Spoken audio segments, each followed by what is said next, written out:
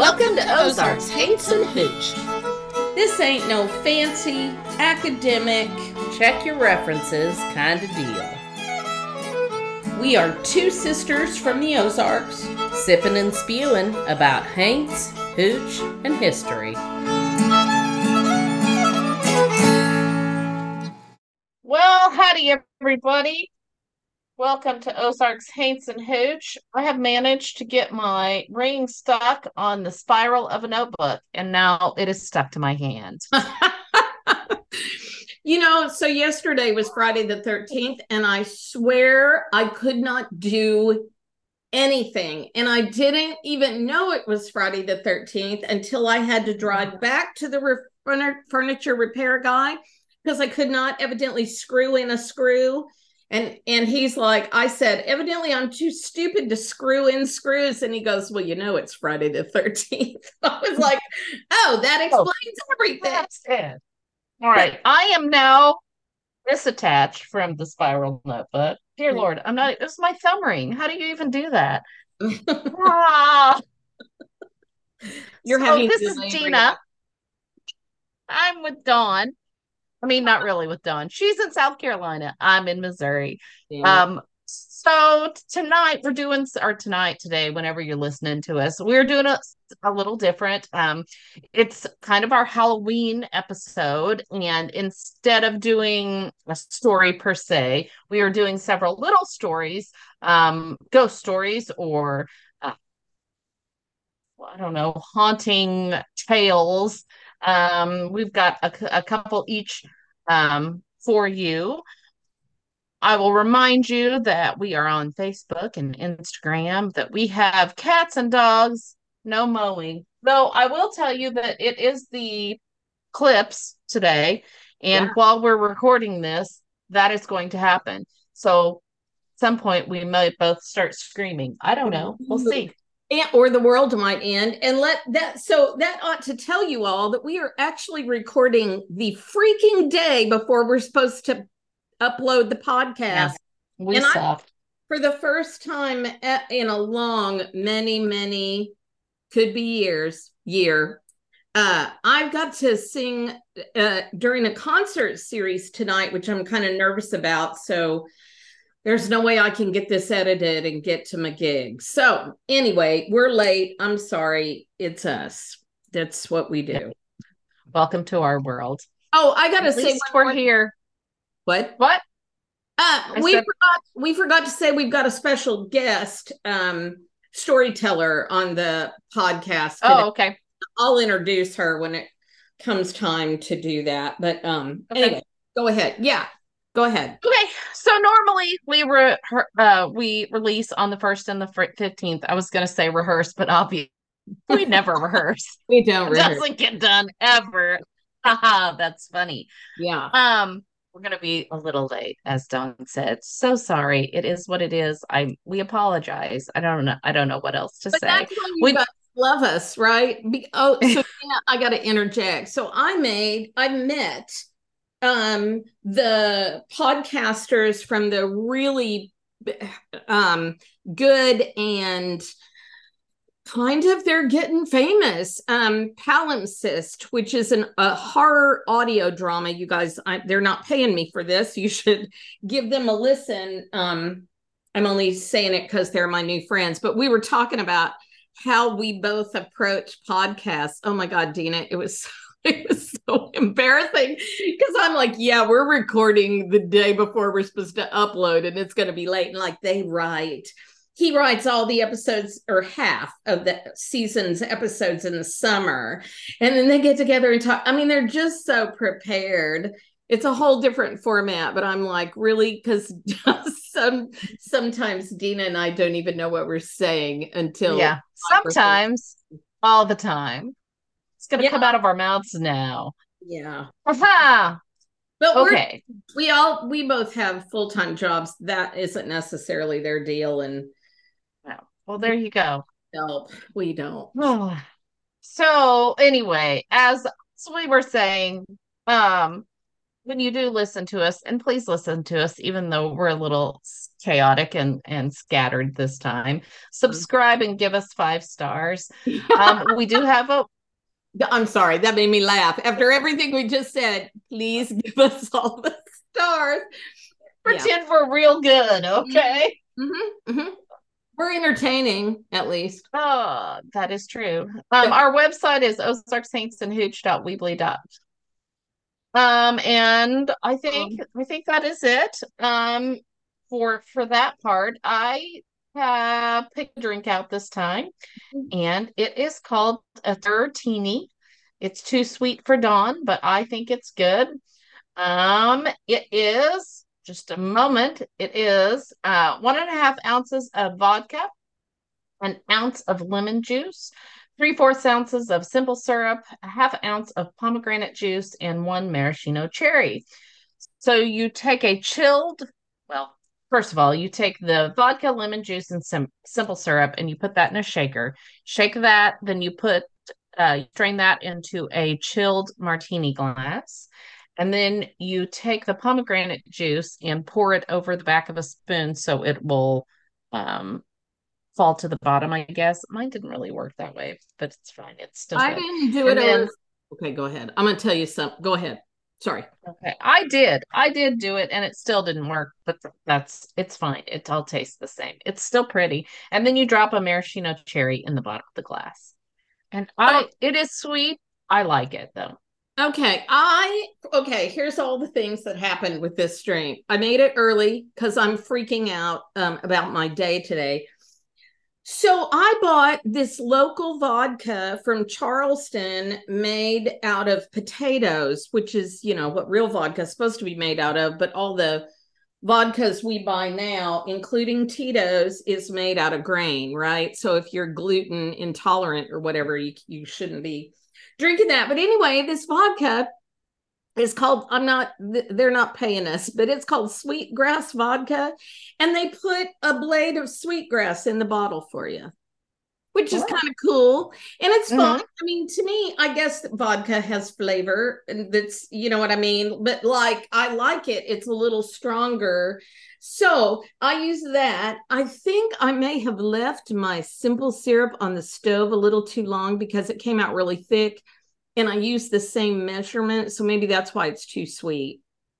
Okay. And then I didn't do it over the back of the spoon. I just did it down the side of the glass, and it did work for me. I mean, if you look at the picture, but because it said put a chilled glass in the refrigerator, my glass was all foggy. No, because it's like 8% humidity here right now. No. That's like 55 degrees and overcast today here. It's supposed to be windy today and raining, and then the world's going to end. But tomorrow it's supposed to be like the high 70s, so I'm excited about that. But it's hell here. It's hot. I'm sorry. Always. I'm sorry. All right. So I'm going to start. So what? I want to read something. I found. Oh, okay. Yeah, I found this. Oh, crap. Are you kidding? Just a minute. I know. Oh, here we go. So in one of Vance Randolph's books, and I had read this before, May Kennedy McCord, who was she was a columnist and a radio personality in Springfield. This is what she says about ghost stories, which I thought was really good. May Kennedy McCord thinks that the decay of ghost stories in the Ozarks, now this is in the 30s, is when this is written, is due to the fact that there are so few really lonesome places nowadays. In order to raise a good crop of ghosts, she says, we must have a lot of old mills and deserted houses and covered bridges. And these romantic spots are not so common as they used to be. All right. Yeah, I think there's some lonesome places, but I think yeah, right. It's hard to. Dina and I've been to some, so yeah. All right, that's all I wanted to say. I just thought that was really interesting that she was saying that so long ago. Okay. Yes. Yeah. Okay. So I chose was a couple of stories out of Hill and Holler Stories by Douglas Mankey. Mhm. I have used him before. I mean, he's a well-known historian here in Taney County. Mhm. Um, so my first story is Will o' the Wisp, and it is, like I said, from the Hill and Holler Stories by Douglas Mankey. And mine are not so much scary. That's not what he does. He just gives you some history and some folklore. So I'm going to leave Dawn for the scary today, but here this is. Our family moved to Mincy Valley in the southern Taney County in 1914. We had not lived there long before we heard of the strange light that occasionally appeared north of the little town side. One summer evening, we witnessed this phenomenon from our front porch. A soft white light seemed to float along in an uneven weaving motion. It was about a mile away and moved along about 8 feet above ground level. This was not far away from the Mincy Cemetery, and many folks talked of the ghosts and evil spirits. Young boys out possum hunting gave this territory a wide berth. I saw the light a few times while in the woods hunting and always took the shortest route home. Mother explained that it was a jack-o'-lantern or a will-o'-the-wisp.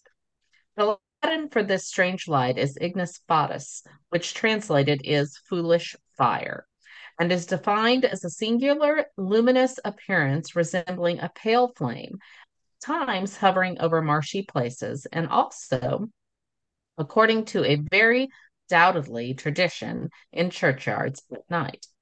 The very early English name for the phenomenon was will-o'-the-wisp. The name varies with peoples and sections of the world. The French call light feu follet. Other names are foxfire, corpse light, friar's lantern, and in German it is Irrlicht. Do you like that? Was that good German accent? Irrlicht. To some people in some lands, it is an omen of death, a wandering lost soul. It is accompanying some invisible funeral procession. Some believe it is the soul of an unbaptized infant.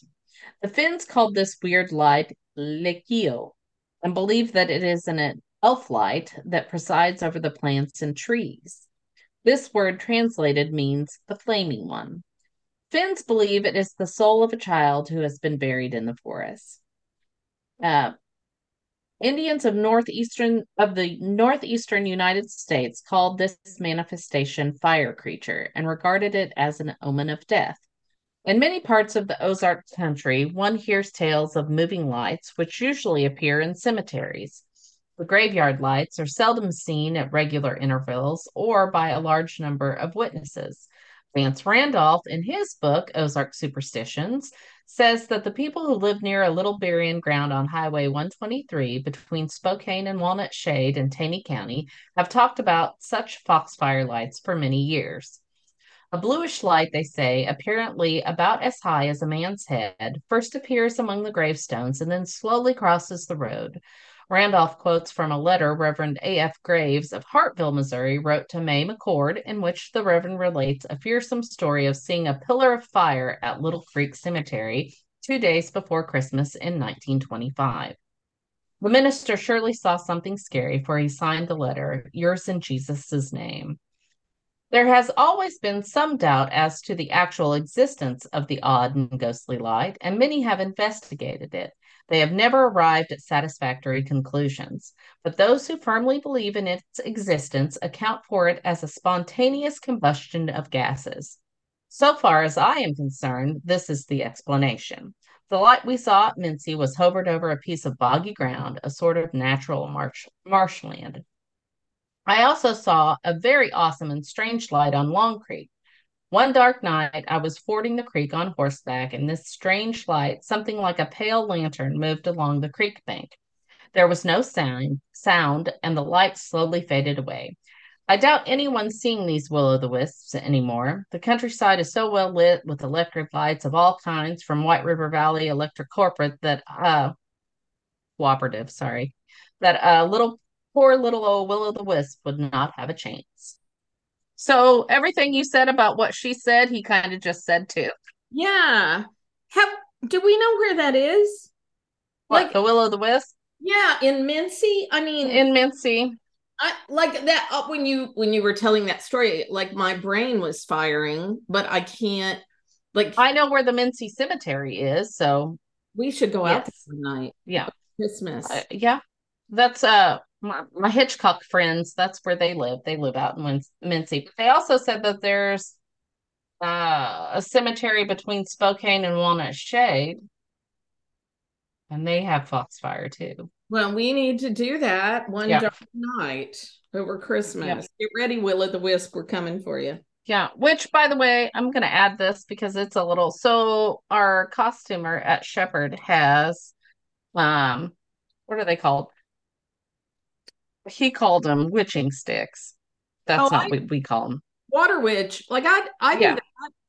You know, So he taught me kind of how to water witch the other day, and it worked.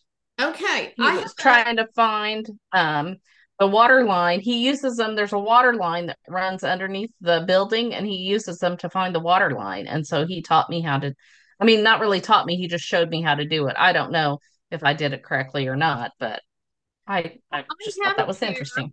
I got a pair of them I'll give to you because Jacob can do it too, and he decided he didn't want to do it anymore. But anyway, yeah, I do that too. So Christmas, that maybe that'll be in your stocking if you want it. Okay. All right. All right. Sorry. All right, you're next. Go. To talk. We're just catching up on things. Okay, Yep. so the story I'm gonna tell is if you guys knew Richard and Judy Young, they Judy was out at the Silver Dollar City for years. She would sit at the cabin right at the top of the hill and tell stories. And then Richard, who we also called Tiny, was in the saloon, and he was in the Toby show with me. And they were lovely people. And so this is a story, I'm not sure who told this, probably Judy, called The Vanishing Rider. On a cold, windy night, a young man was riding alone on a dark road in the hills. The moon was full, and it was the corn shucking moon, which I believe has to like maybe in September, I think. As he rode along, the sound of the horse's hooves echoed off the cliff face through the brush to one side of the trail. All of a sudden, like, he saw a young woman standing beside the trail, dressed in a calico dress, but without even a bonnet to keep her warm. The boy thought that her horse must have thrown her and run on home without her, or maybe she'd walked too far from the house at dusk and lost her way. He rode up beside her and said, "Evening, miss. It's a cold night out for a young lady without her bonnet." "Evening, sir," she said. "Could you give me a ride to my rightful place?" She sure was pretty and didn't seem to mind the cold at all. Now, in those days, a young man going a courting would ride to the young woman's cabin, leading a saddled horse of his along for her to ride.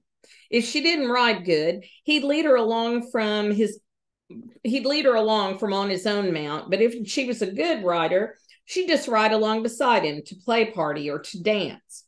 So this young man had never rid with a young lady on the same horse before, and he was plumb nervous about it. "Sure thing, miss," he said. She put her foot on his boot and reached up for his hand and then smiled. He hoisted her up, and she rode astride the horse behind him on the tail of the saddle blanket. He took off his own scarf and passed it back to her to wrap her shoulders in. She put the scarf on and reached around him and hugged him tight. And she said with a smile in her voice, "I'm set." The young man goaded his horse, and they started down the trail at an easy jog. As they rode, the young man couldn't think what to say to this beautiful girl, and she held him closer than ever, as if to keep warm. She laid her head against his strong back and said, "It's a lovely night." "Sure is," the young man managed to say. Her arms around him felt so good, but she seemed awfully cold, and he wondered why her teeth didn't chatter. He let go of the reins with his right hand, folded his arm over her arms to keep her warm. She sighed and snuggled up against him so loving-like that he reached his hand into her hand. And they rode on, holding hands for a while till they come to the burying ground. "I'll get off here," she said sweetly. Well, the boy couldn't figure out why. He didn't recollect there being a house anywhere near the graveyard. Maybe her family was traveling and they'd camped for the night under the brush arbor. Before he could say anything else, She put her hand on his shoulder and slid down to rest her shoe on his boot. As she was stepping down, she looked him in the eyes and smiled at him sweet-like and kissed him on the cheek. "Thanks for the ride," she said. She was so graceful and so beautiful. She was off the horse and walking into the graveyard toward the brush arbor out of sight before he realized that she was still wearing his scarf. He sat there for a moment, then slapped the reins on his horse and rode home fast. The next morning, he was up with the chickens and out of the cabin before daylight. That there scarf gave him the perfect excuse to go and see her again. He rode up to the burying ground just as the sun was coming up. He dismounted beside a buggy that was tied there, and looking into the graveyard, he saw a man standing in the midst of the stones, dressed in a long frock coat. Maybe it was her pa. The young man tied his horse aside the other one and walked into the burying ground. "Morning, sir." "Morning, young fella." All of a sudden, like, the boy recognized the older man. "You're the judge, ain't you, sir?" "Yes, I am," said the man. Having hoped to meet the family of travelers and seeing no one else around, the boy thought that the judge might know something. "What brings you to the burying ground so early?" "I've come to visit my daughter's grave," says the judge. "She died 7 years ago last night in Indian summer. Her horse threw her. It was down the road about a mile there." He pointed back along the cliffside and then turned and stared at the gravestone in front of him. The boy felt a cold chill, even though the sun was hitting him now. "I met a girl last night," he said, and then for the first time he looked down at the gravestone. "You're the 7th boy that's given her a ride home," says the judge with a tear in his eye. And he bent down and lifted the boy's scarf off the gravestone where it lay wrapped around the corners of the marble. "Here, son, you'll be needing this back." The judge walked away, and the boy stood there for a long, long time before he climbed on his horse and rode back home again. I think I've heard that one before. Yeah, It's a good one. I was going to say there's a lot of those. Well, remember Pee-wee's Big Adventure, a Large Marge, where you take a ride with someone and then they're dead. Yeah. Yes. Yes. There's a supernatural. Imagine that. There's a supernatural. About everything. Okay. About everything. All right. Okay. Am I going? Yes. You're going. My turn. This is called Nothing But Old Bones. Eliza Johnson was a boyhood friend. Not Eliza, Elza. Elza, Elza. It's the weirdest name I think I've ever heard. Elsa. Elsa? Mm-hmm. His father, Joel Johnson, and my father operated a large general store at Kirbyville about 1911 and 1912. Kirbyville was a village of some 100 souls. The country road running north and south was the main street. It was also a section of the famous Springfield-Harrison Freight Road. The village stretched out for about 1/4 mile on both sides of the road, with businesses, houses, blacksmith shop, a Masonic hall, post office, and the dwellings scattered along the full distance. The town site was level, but to the east and north were round-topped hills covered with cedar. The little house at the far north end of the town was occupied by a character known as Old Dad Hall. Dad Hall was a newcomer to those parts. Where he came from or where he went, I never knew. The house and premises had been occupied by Dr. Cowan, a country doctor, just before Mr. Hall moved to Kirbyville. When the good doctor moved away, he left something in the barn. About the first thing Dad Hall discovered was a complete human skeleton in the corn crib. I suppose the doctor had obtained this for study of the bones in connection with his profession. Dad Hall was a bachelor, and it was not to his fancy to be living alone at the far edge of town with a human skeleton in his corn crib. He set out to do something about it. He was not about to touch the thing and was looking about for some cheap and painless way of getting it removed. He found Coon Johnson and me, that'd be Elza, playing in the street near the big store. We were about 10 at the time. Old Dad Hall walked up to us and passed the time of day in a most pleasant way, inquiring about our health and our games. Then he got around to what he was after all the time. As he said to us, "Would you boys like to make a quarter apiece right easy?" You bet we would, we chimed together. Quarter in 1912 was bigger than the Great Society dollar of 1967. Well, then, just come along with me. And he turned and walked rapidly up the big road towards his home. We dropped our game and followed, eager to make that kind of money. We followed him through the yard gate where he picked up a shovel and a tow sack and then to the little barn. He led the way into the hallway and then opened the door of the corn crib. We stood back in a state of shock. There on the floor was a pile of human bones, with the skull in the middle of the heap. We did not move. We did not speak. We had never seen such except for the pictures in our grade school physiology. Old Man Hall stepped back and urged us into the corn crib. Well, no hill boy of 10 wants to be counted a piker or have it ever said of him that he was scared. Slowly and carefully, we stepped into the narrow corn crib. Coon held the sack. Each of us waited for the other to pick up the first bone. Finally, Old Man Hall said mockingly, "You ain't afeared, are you? There's nothing but old bones." With that taunt, we began. Gingerly, we picked up the little toe and finger bones. Then the bigger bones were seized and tossed into the tow sack. Finally, we had every bone in the sack except the skull. Then we stopped and looked at each other. Coon's jolly smile was not there.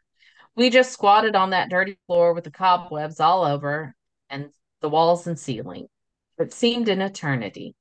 Finally, Coon gritted his teeth and quickly laid hold of the skull and thrust it into the old sack. Old Man Hall handed me the shovel. Coon picked up the sack of bones.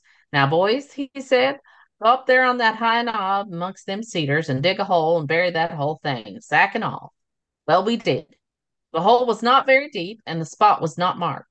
Can't remember telling anyone about this episode for years. I never did go back to that place among the cedars on the high knob. In fact, we always gave that particular section a wide berth. Our games of fox and hounds and our possum hunts were never disturbed that last resting place of the party unknown. Oh, that's interesting. Okay. My second story is kind of related to that, sort of. Look how we did that.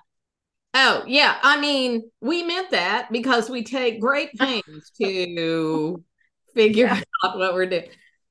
Okay.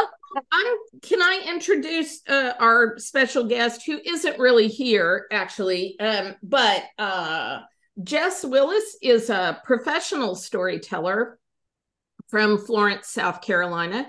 And so quite a long time ago, well, no, that's not true. A couple years ago, she invited me to do a Halloween storytelling event, only I sang and she told stories. And so one of the stories she told is probably the most famous Ozark ghost story that there is. And if you listen to it, you may have heard a version of it because I think it's not only famous in the Ozarks. I mean, you know, stories like come from everywhere and everybody tells them different. But anyway, this is called Old Raw Head and Bloody Bones. Hey y'all, my name is Jessica Willis. Dawn and I met and bonded over folklore, folk songs, and all things spooky. So when she asked me to come on and share a story on her podcast, I was real excited. And the story I'm going to share with you tonight, well, it doesn't really have a name, but I think it'll make an impression. You see, stories are reflections of the past, and we pull them out and we gaze on them when we want to remember. But sometimes, with reflections, you get more than you bargain for. Once there was this old schoolhouse in a community somewhere up in the Ozarks. Nobody remembers quite where. And it was an old wooden framed schoolhouse. It had 3 big old windows on the south side. And on the southwest corner, there grew a gnarled old oak. And this oak's branches stretched out over the schoolyard and stretched out over the road. So it provided shade for luncheon school children. And it provided shade for weary travelers. Now, as often happens in those rural communities, the schoolhouse was also a general assembly hall. So they used it for town meetings, debates, dances, and the occasional courthouse. One evening, there was a dance being held, and 4 young men got themselves gussied up and ready to go. And boy, did they have a fantastic time that night. They square danced until they about danced a hole in the floor. They had such a wonderful time, they stayed there until everyone else had gone home, and the schoolhouse was dark. Now, when they decided to leave, they saddled up their horses, they got up on the road, and they were passing the south side of the schoolhouse where they had those great big windows. Now, the road passed so close to the schoolhouse here that you could almost reach out and touch the side of the building from a horse or a carriage. So as they were riding by these windows, they looked, and in the first one, they saw the reflection of an unfamiliar man. And he looked just strange. He had sort of a sinister look on his face and a crafty little smile. And the first of the young men called out and asked him who he was and what he was doing there. And the man's face didn't change. He didn't speak. He just stood there in the window, smiling at the men on horseback outside. They called out again. And still, he didn't move, he didn't speak, he just stood there with that sinister smile on his face. And now, this was a long time ago, y'all, and these 3 young gentlemen had probably sampled some of the local moonshine that evening, so they were feeling a little high on themselves. So they called out again, and they said, "Respond or I'll start smoking," which essentially meant start talking or I'll shoot. And the figure in the window, he stayed still again. He didn't open his mouth. He didn't speak. He didn't move. And so the young men on horseback began firing into the window. But the strangest thing was, even as they watched the glass shatter, the man's face behind the window didn't change. He just stood there, smiling that same sinister smile. Now, they all knew that there was no way that anyone on the face of the planet could survive 6 rounds from a .45 and stand there with a smile on their face. So, several of the young men got off their horses and went into the schoolhouse to see if they could figure out what was going on. Well, they got into the schoolhouse and they looked all around, and they didn't see anything but broken glass.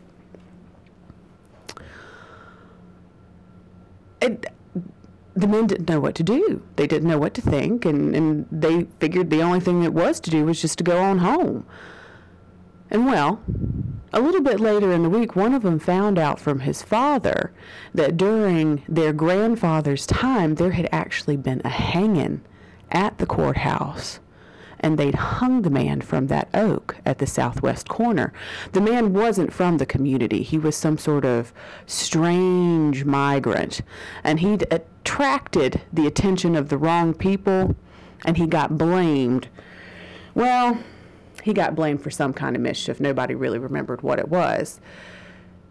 And when he'd been on trial, he stood there looking at the community, looking at one of those men's grandfather, and he told them, with a sinister little smile on his face, that if they took him from his wife, that he would haunt them until the judgment day and in hell thereafter. Well, they hung him anyway. And as his body swung back and forth in front of that window, they said that you could still see that sinister little smile on his face reflected in the glass.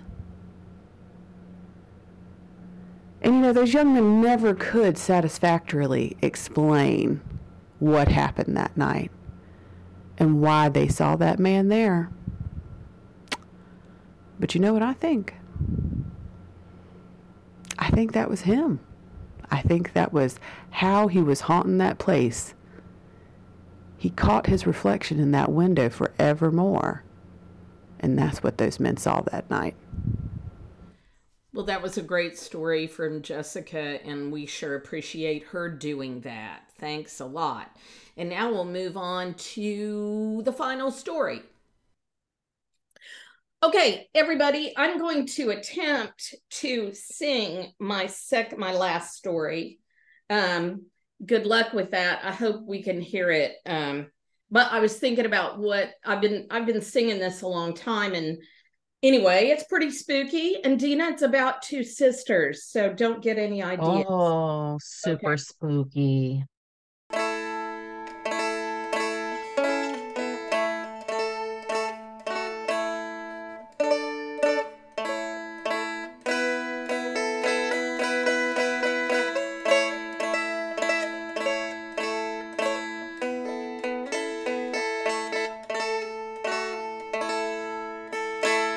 There were two sisters of County Clare.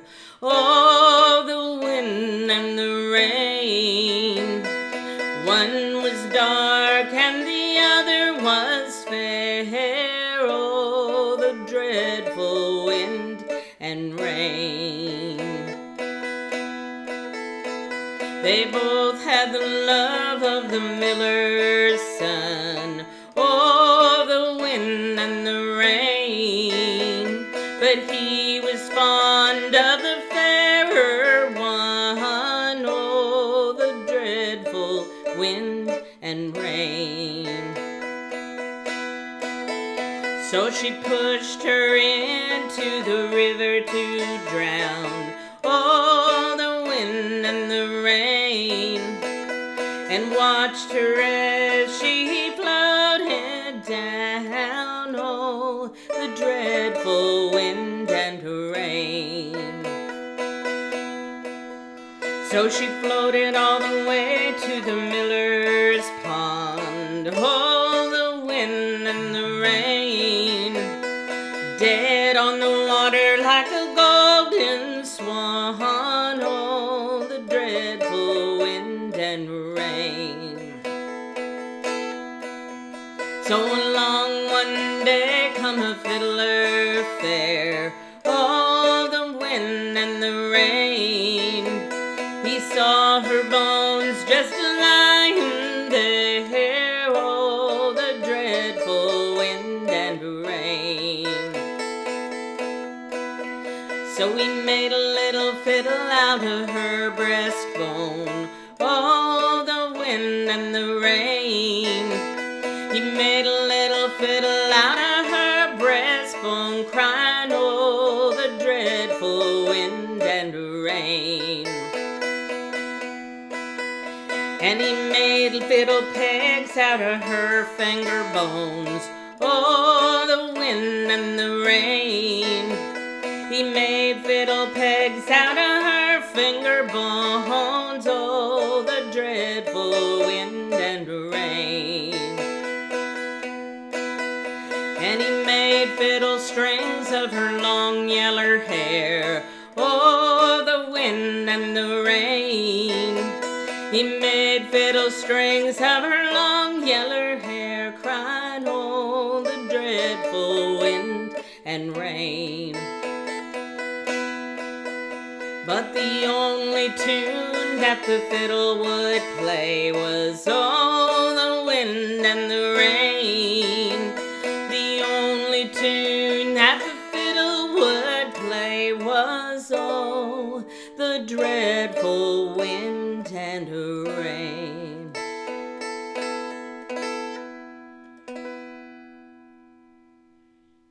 There you go. Could you hear it? Nice. Yes, I could hear it, except my internet is stupid and kept going in and out. In and out. Okay. Well, we Yes. hope that recorded well. I hope I can include it because I think that's creepy. Yeah, All it was those a old good one. murder ballads were though creepy. Yeah. Yeah. Okay. I'm looking outside. Let me just say, creepiness. It looks exactly the same. Well, It's now no darker than it was. for us here in South Carolina, we're supposed to get as much of totality as we can at 118. So I think you guys aren't going to get it till like probably 12. noonish. Yeah. Yeah. So we're still a little bit away from that. So gosh, we got this done without the eclipse. Happy Messing- Halloween, messing us up. everybody. Yep. Happy Halloween. I hope it's spooky and great. I don't even know where I'll be. I do. Let's look. I don't even know what date that is. It's a Tuesday. It's a Tuesday. So I'll be at dress rehearsal for A Christmas Story. Woo-hoo! well, you know what? My neighbor, so there are 10 houses on my street, and most of us like each other. And so we all dress up and we go to the neighbors, like my house and the neighbors across from me, we're the middle of the street. So we go to their yard and drag over my fire pit if it's cold. And then the kids, I mean, people now know that they come to our street, and instead of going from house to house to house and we're decorated and everything, they just come to the circle, and they have to go to each person and show us their costume and all of that. And we're drinking. That's fun. I mean, in that part that we're drinking, by the way. Imagine. All right, I just looked it up and it's 11:57. Oh, okay. That's when. For you. Yeah, well, for me, yes, 11:57 is when it's supposed to. So I'll go stand out there in my pajamas at 11:57. Well, like the true hillbilly I am. Yeah. Yeah. I don't know what I'm going to be yet. I usually decide the day before. I got other things that are happening before that. So we promise we're going to be on time next time, because we actually know what we're going to do, and we're going to record it many days ahead of time so that our patrons who are supposed to get early episodes will actually get an early episode. So anyway. Yeah, we're sorry. We're sorry. Yeah. It is, like I said, is what it is. Yes. All right. Well, I'll do the end since you hosted. Sure. You don't You have go right ahead and do that. Things. All right. Again, thank you for listening. We're on every podcast platform that I think there are, so you can listen to us anywhere. Please subscribe, give us 5 stars. Go to our website, Ozarks, Haints, and Hooch.weebly.com. We have a Patreon. We sure would like it if you all would become our patron. It would help make what we do so much easier on us. And we release attempt 2 on the 1st and the 15th. So I think that's it. So say goodbye. Goodbye. Goodbye. And remember, if you liked it, tell all your friends. But if you didn't, keep your big mouth shut.